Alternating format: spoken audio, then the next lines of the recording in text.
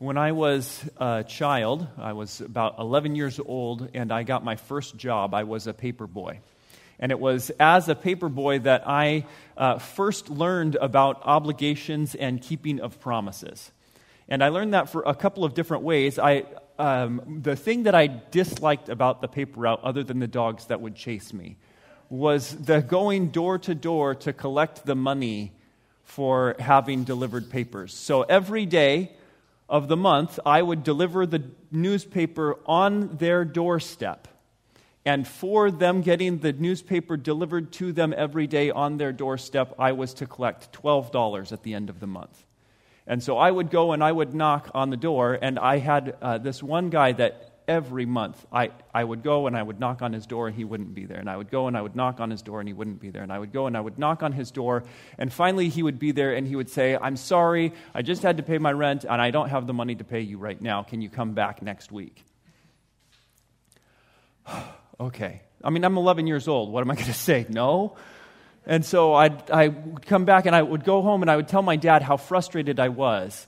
And he said, "What you should do is you should do this. You should tell him you have been delivering his paper, and he knows that at the end of every month you're going to come to collect. And would he please set some money aside so that he would be prepared to pay you?"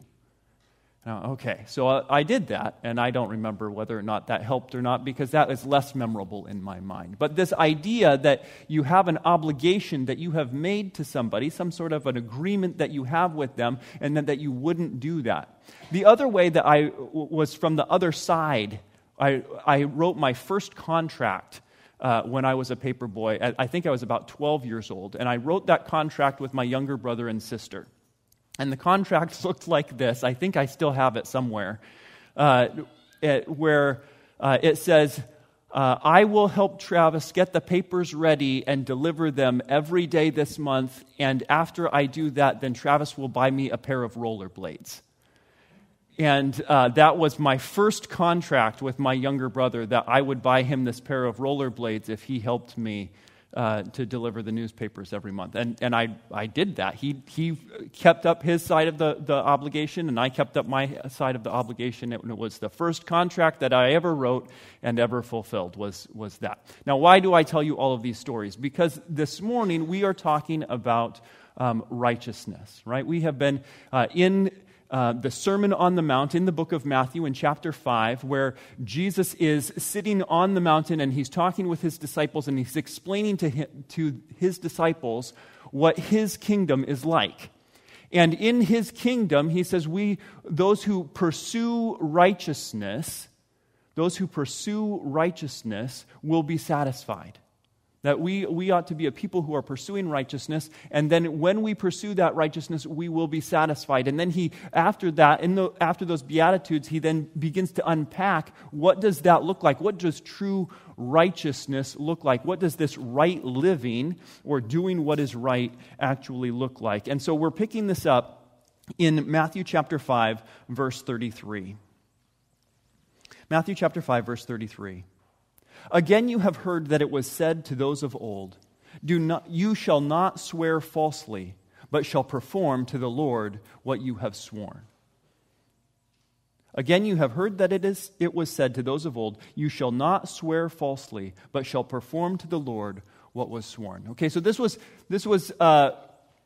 from the Old Testament. They had been told, okay, you shall not take the Lord your God's name in vain, right? If you make a promise to somebody, if you make a contract with somebody, you shall not swear falsely. You shall not swear falsely. You should honor that covenant that you make. You shall perform what you have sworn before the Lord. And this is that I made a promise that if you deliver the paper, I will pay you for delivering the paper. Or I make this promise that if you help me deliver the papers, then I will buy you this pair of rollerblades. And he's saying, now, for those of old, you have heard it said, "You shall not swear falsely, but you shall perform to the Lord what you have sworn." These oaths are binding. They're like a legal contract, right? And what might have happened, though, is that somebody would say, okay, we shouldn't take the Lord's name in vain, so we will swear by something lesser than the Lord's name, right? We're not going to make a promise by the Lord's name because we don't want to take his name in vain. So we'll just say, I promise by heaven that I will do this thing. Or they might say, well, I promise by the earth that I will do. Or I will promise by Jerusalem that I will do this thing. And then what other people would do is they would come along and they would go, well, he only promised by Jerusalem, so he might not keep that promise. I mean, that's not like heaven, or that's not like the earth, or that's not like promising by the Lord. You know, it's basically he's got his fingers crossed behind his back when he made that promise, because he only promised by Jerusalem. And Jesus is saying, okay, hang on, you have heard it said, you shall not swear falsely, but shall perform to the Lord what you have sworn. But I say to you, do not take an oath at all, either by heaven, for it is the throne of God, or by the earth, for it is his footstool, or by Jerusalem, for it is the city of the great king. And do not take an oath by your head, for you cannot make one hair white or black. Now what's he doing here? He's saying, what are you doing? You're saying that if you don't swear by the Lord, then you don't have to keep these promises?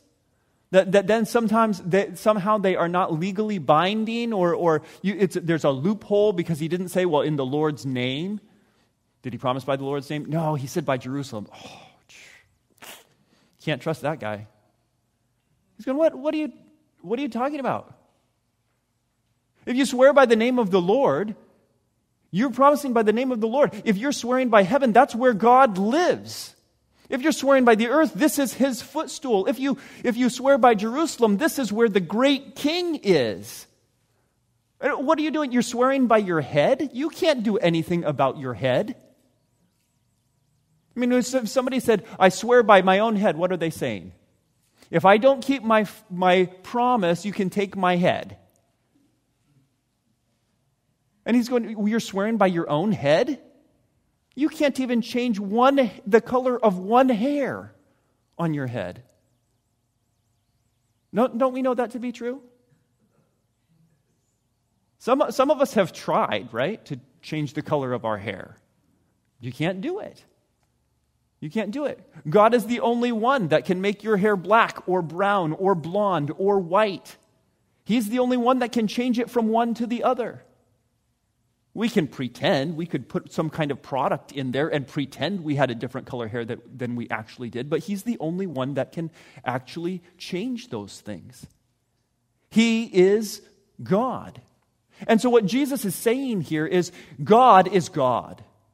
And when you make a promise, regardless of how you make that promise or what you make that promise to, you should keep that promise. Because if you make that promise by God, or if you make that promise by heaven, or if you make that promise by earth, or Jerusalem, or your head, you are making it by God. Because do you know who owns heaven, and earth, and Jerusalem, and your head? God. God. So don't try and make these ways, these loopholes, or something that says, I don't have to keep this promise because it was not contractually binding. And I was thinking about this and I was going, I don't really know anybody who does this. I mean, is this really applicable to us?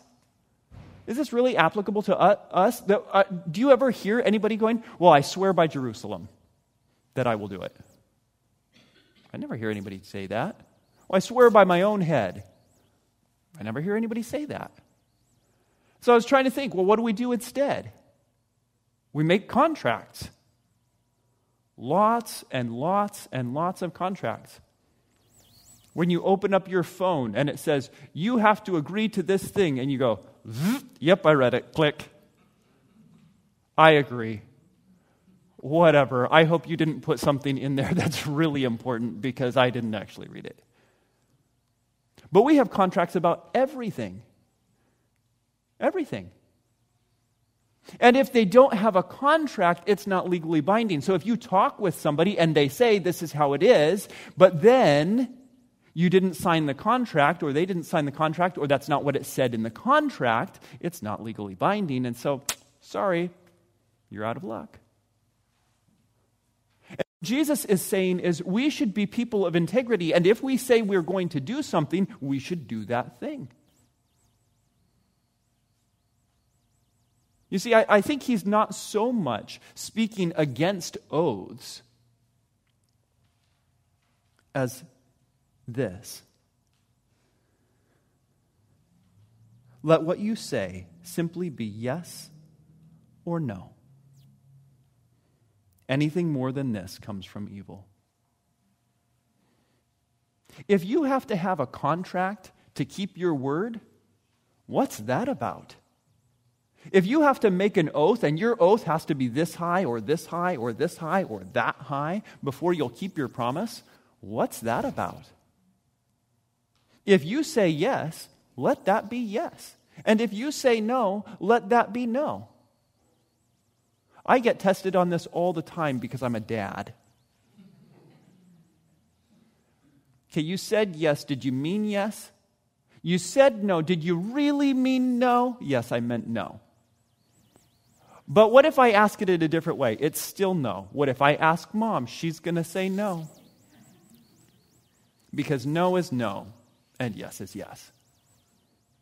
I get tested on that all the time, but we get tested on that in a variety of circumstances all the time. Are you going to be able to come?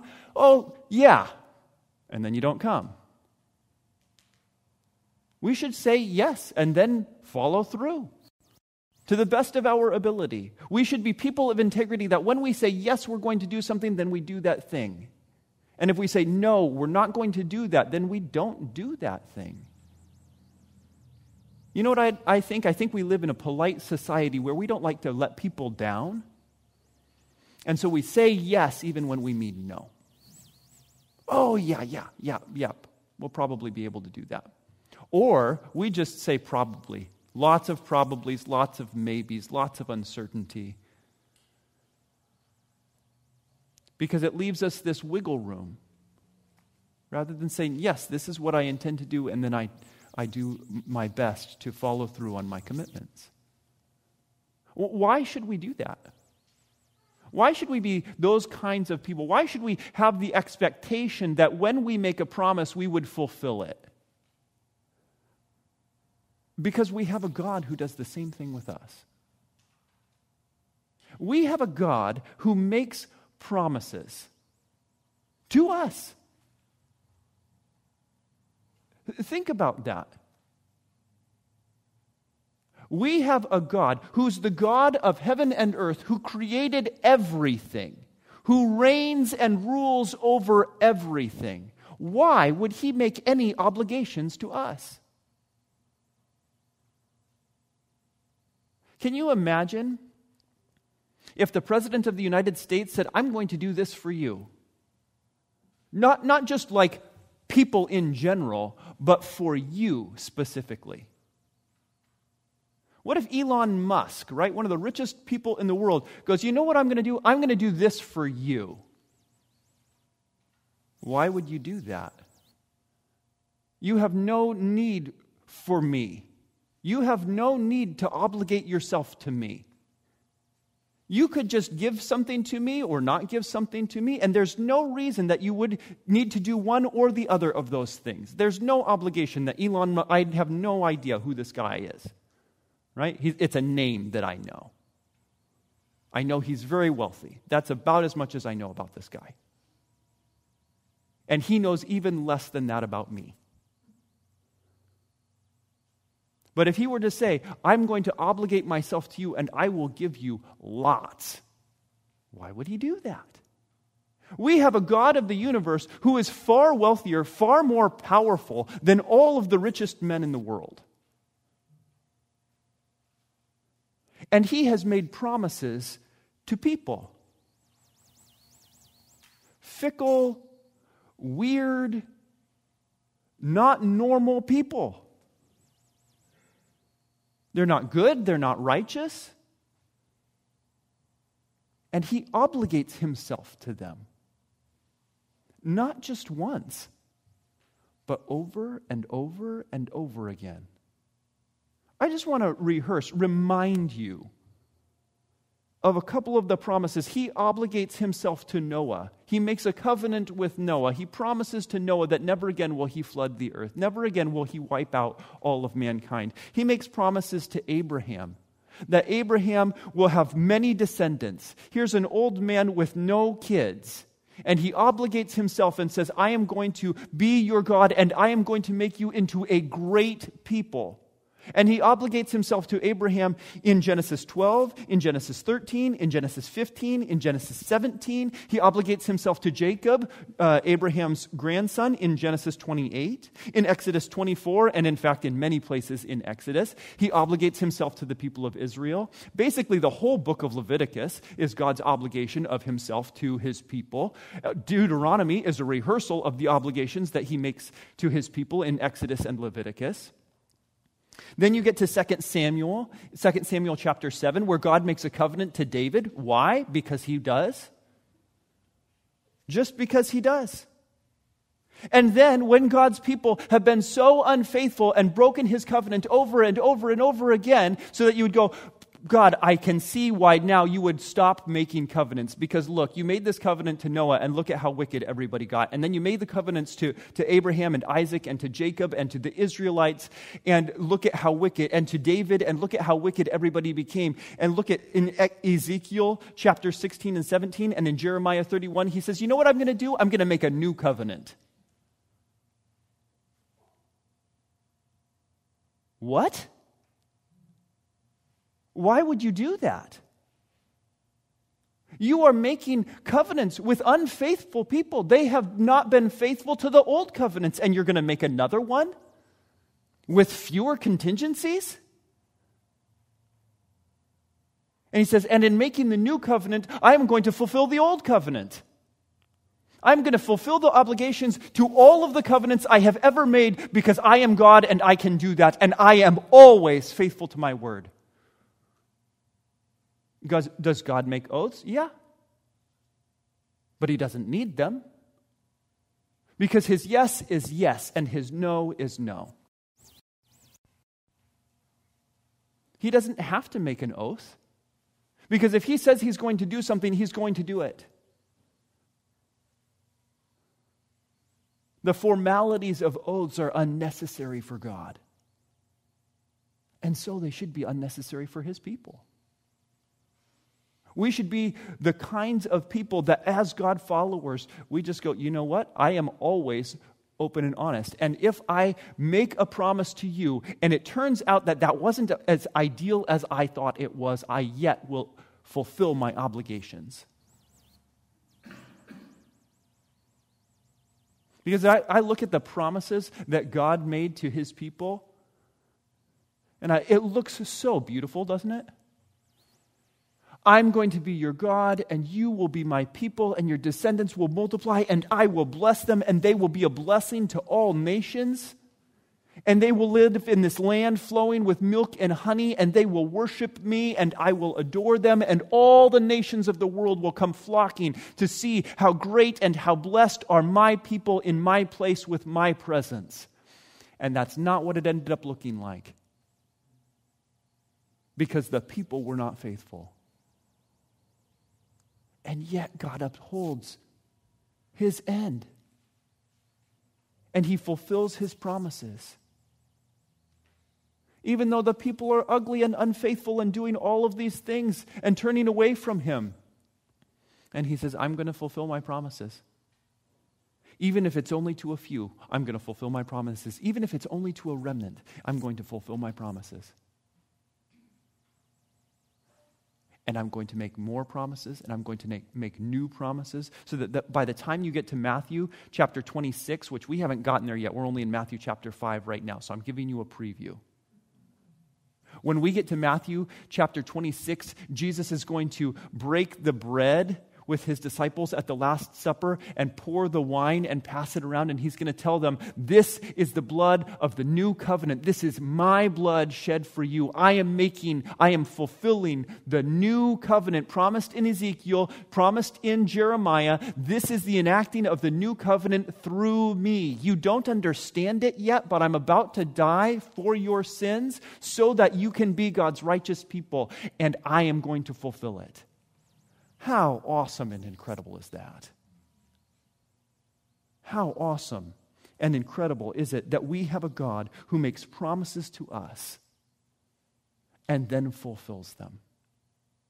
And so if we are going to live rightly, if we are going to pursue righteousness, we also are going to be honest. We also are going to be good to our word. And when we make promises, we will fulfill them.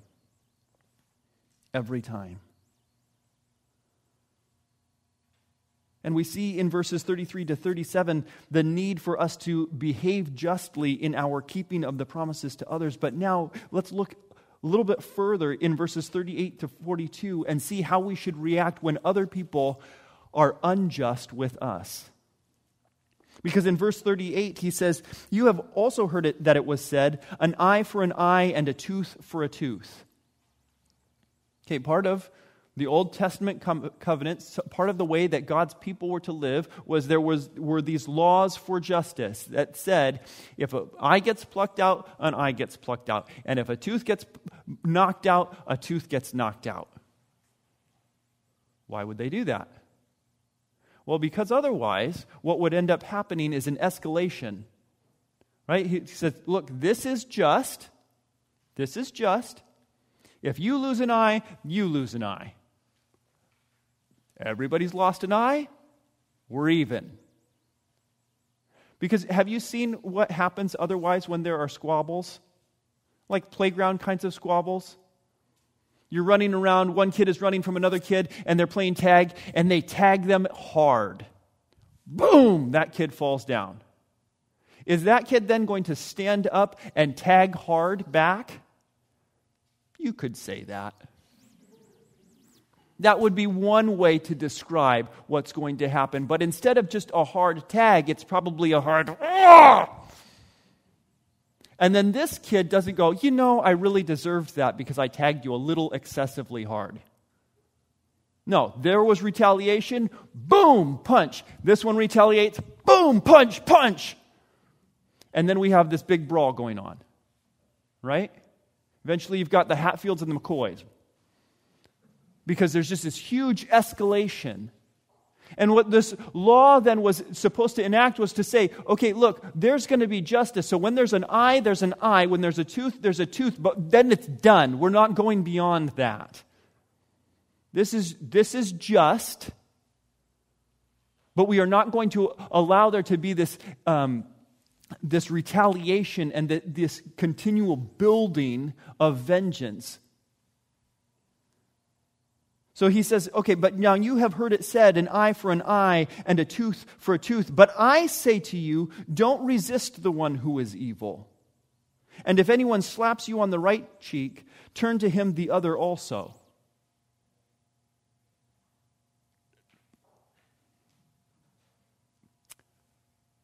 Why?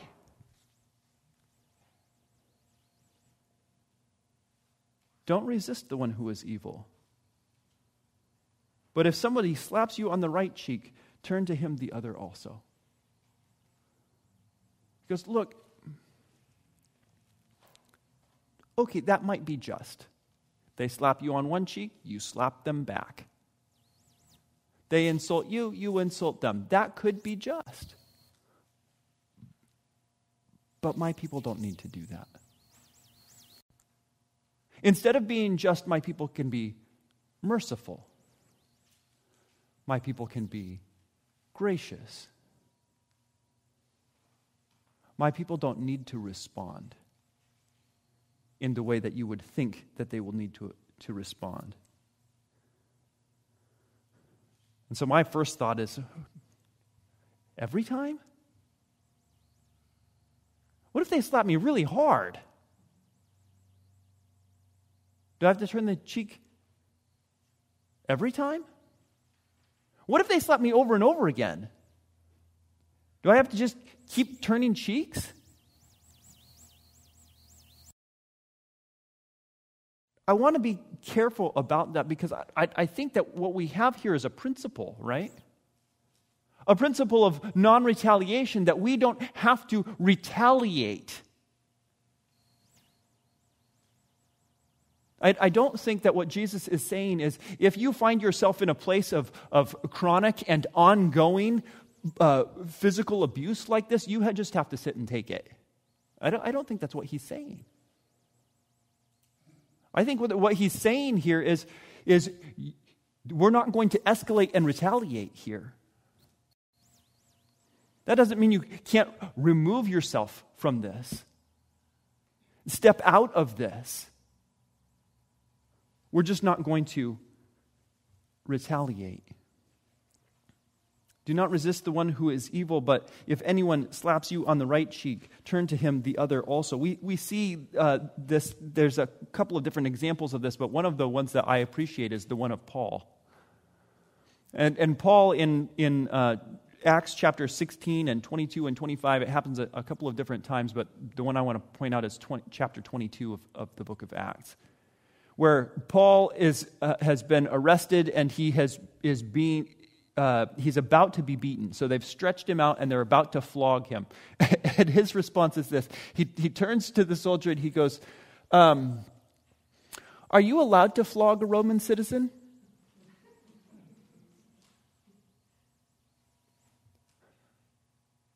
Are you a Roman citizen? Yes. That's it. Just a question. Are you allowed to do this? He just asked the question. Now, there were times when disciples were jailed, when they were beaten, when they were crucified. Jesus was arrested and beaten and crucified. Okay. And I look at that kind of a response and go, okay, so he asks the question, he pushes back a little bit, but he's willing to accept whatever the consequences are. And I think, are Christians supposed to be the biggest pushovers in the world? Are they just supposed to stand there and take whatever it is all the time?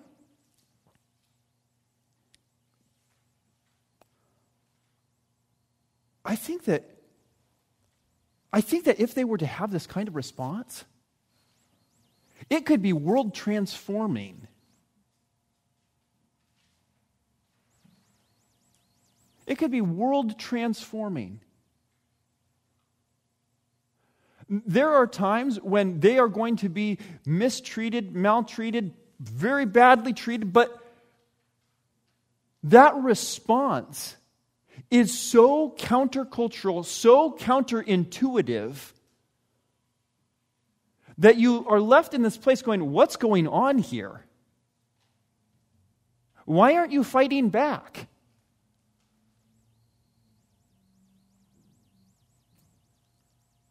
And if anyone would sue you and take your tunic, let him have your cloak as well.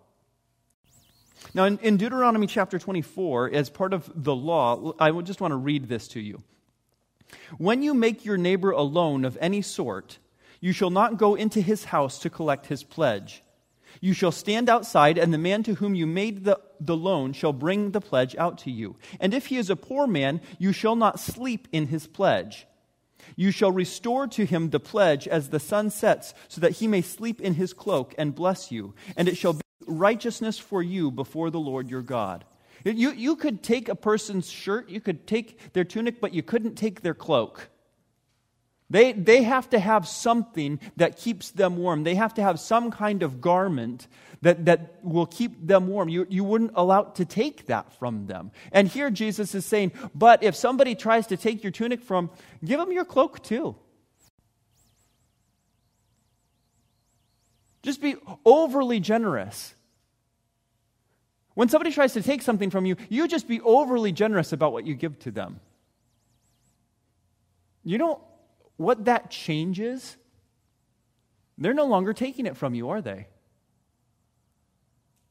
If they go to take your tunic from you and you go, oh, do you need my tunic? Here's a cloak too.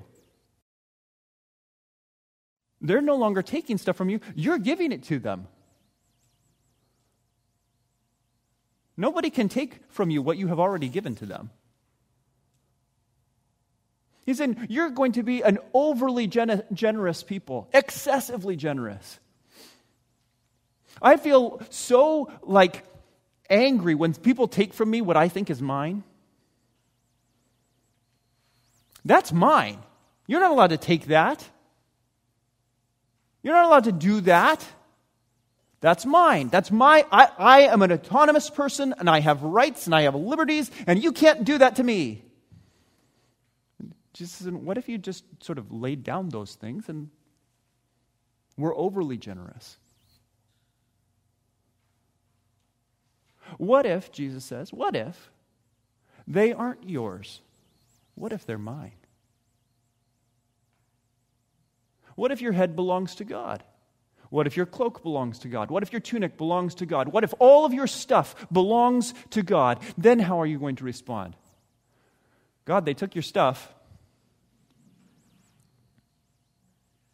Could you give them a little bit more? If that's what you want me to do with your stuff, I guess. It's your stuff, God. How freeing is that for me?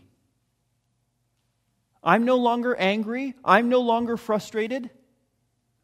Because it's God's stuff. And if God wants to be generous with them through me, I may not like the means by which they're procuring these things, but okay, here we go. If that's how you want to do it, God, let's do it. And if anyone forces you to go 1 mile, go with him 2 miles. And give to the one who begs from you, and do not refuse the one who would borrow from you. We should be like ridiculously generous people. Why? Because we have a ridiculously generous God. We have a ridiculously generous God. Everything that we have comes from Him. And do you remember me saying that He makes these promises to us and then we are unfaithful to the covenants that He makes with us? And so what does He do? He says, okay, well then what I'm going to do is I'm going to take the consequences, the punishment for your sin and your unfaithfulness so that you can re-enter covenant with me. So that you can perpetually be right in my covenant, right in relationship with me. I am going to take all of the punishment for your sin. I'm going to send my Son to be both God and man, to understand what your temptations feel like, but yet not sin. And then, though He does not deserve it, He will die a horrible death on the cross in your place. And we have the kind of God who does that for us. So how hard is it for us to be a little bit more generous with other people? Even those who would wrong us. Even those who seek our harm. We have a God who has laid down His life for us. And He has done it freely. Nobody made Him do it. Nobody strong-armed God into laying down His life for us. In fact, in John chapter 10, it says this, John chapter 10, verse 17. For this reason the Father loves me. This is Jesus. For this reason the Father loves me. Because I lay down my life that I may take it up again. No one takes it from me, but I lay it down of my own accord. I have authority to lay it down, and I have authority to take it up again. This charge I have received from my Father. Nobody's making me do this. I do it freely, and I do it for you. He does that for His enemies. Those who are against Him, He does that. Those who do not deserve His grace or His mercy or His blessings, and yet He obligates Himself to us, and He sacrifices Himself for us. We have a promise-keeping, self-sacrificing God. So we too should be a faithful and generous people.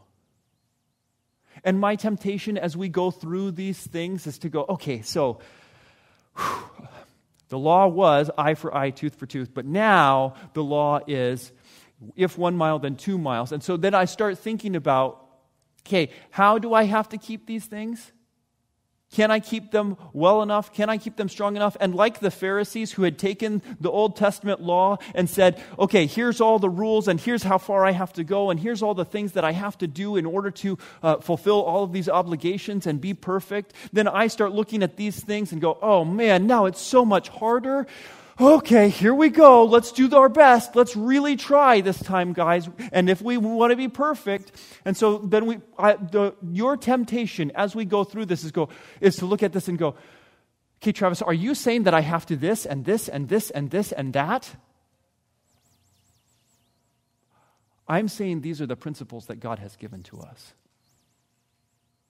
And our temptation should not be to try and parse out exactly what the legalistic letter of the law now is with this new higher bar and what we have to do to try and cross it, because guess what? We're not going to. We couldn't even cross the little bar. And now it is so much harder. What I'm saying is these are principles that God has given for us, that when we are in the pursuit of righteousness, we shall be satisfied, because as we pursue it as God's people, we will have His character more and more, and we will exhibit these kinds of traits more and more. And every time we fail, His generosity and faithfulness to His promises and His self-sacrifice to us will make up for any deficiencies so that once again we can be in His presence. I'm not trying to raise the bar so high and then make you try and jump higher. I'm saying the bar has already been unattainable. But we have a God who clears it easily. And we ought to pursue His like character and delight in His character. Because the thing that I think when I read through this and think about it is, one, I can't do this. And two, how awesome is God? Because He does it.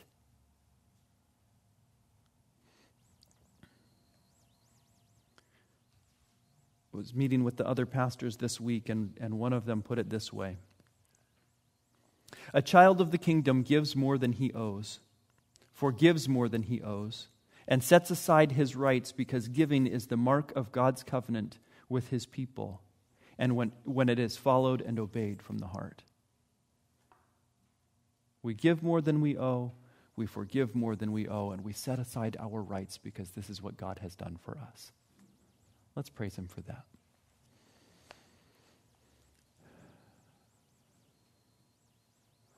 Oh Lord, every time we open this up and we see the words of Jesus, we recognize how deficient we are, that we do not measure up to the standard. And yet, Lord, at the same time, You reveal to us Your character and who You are.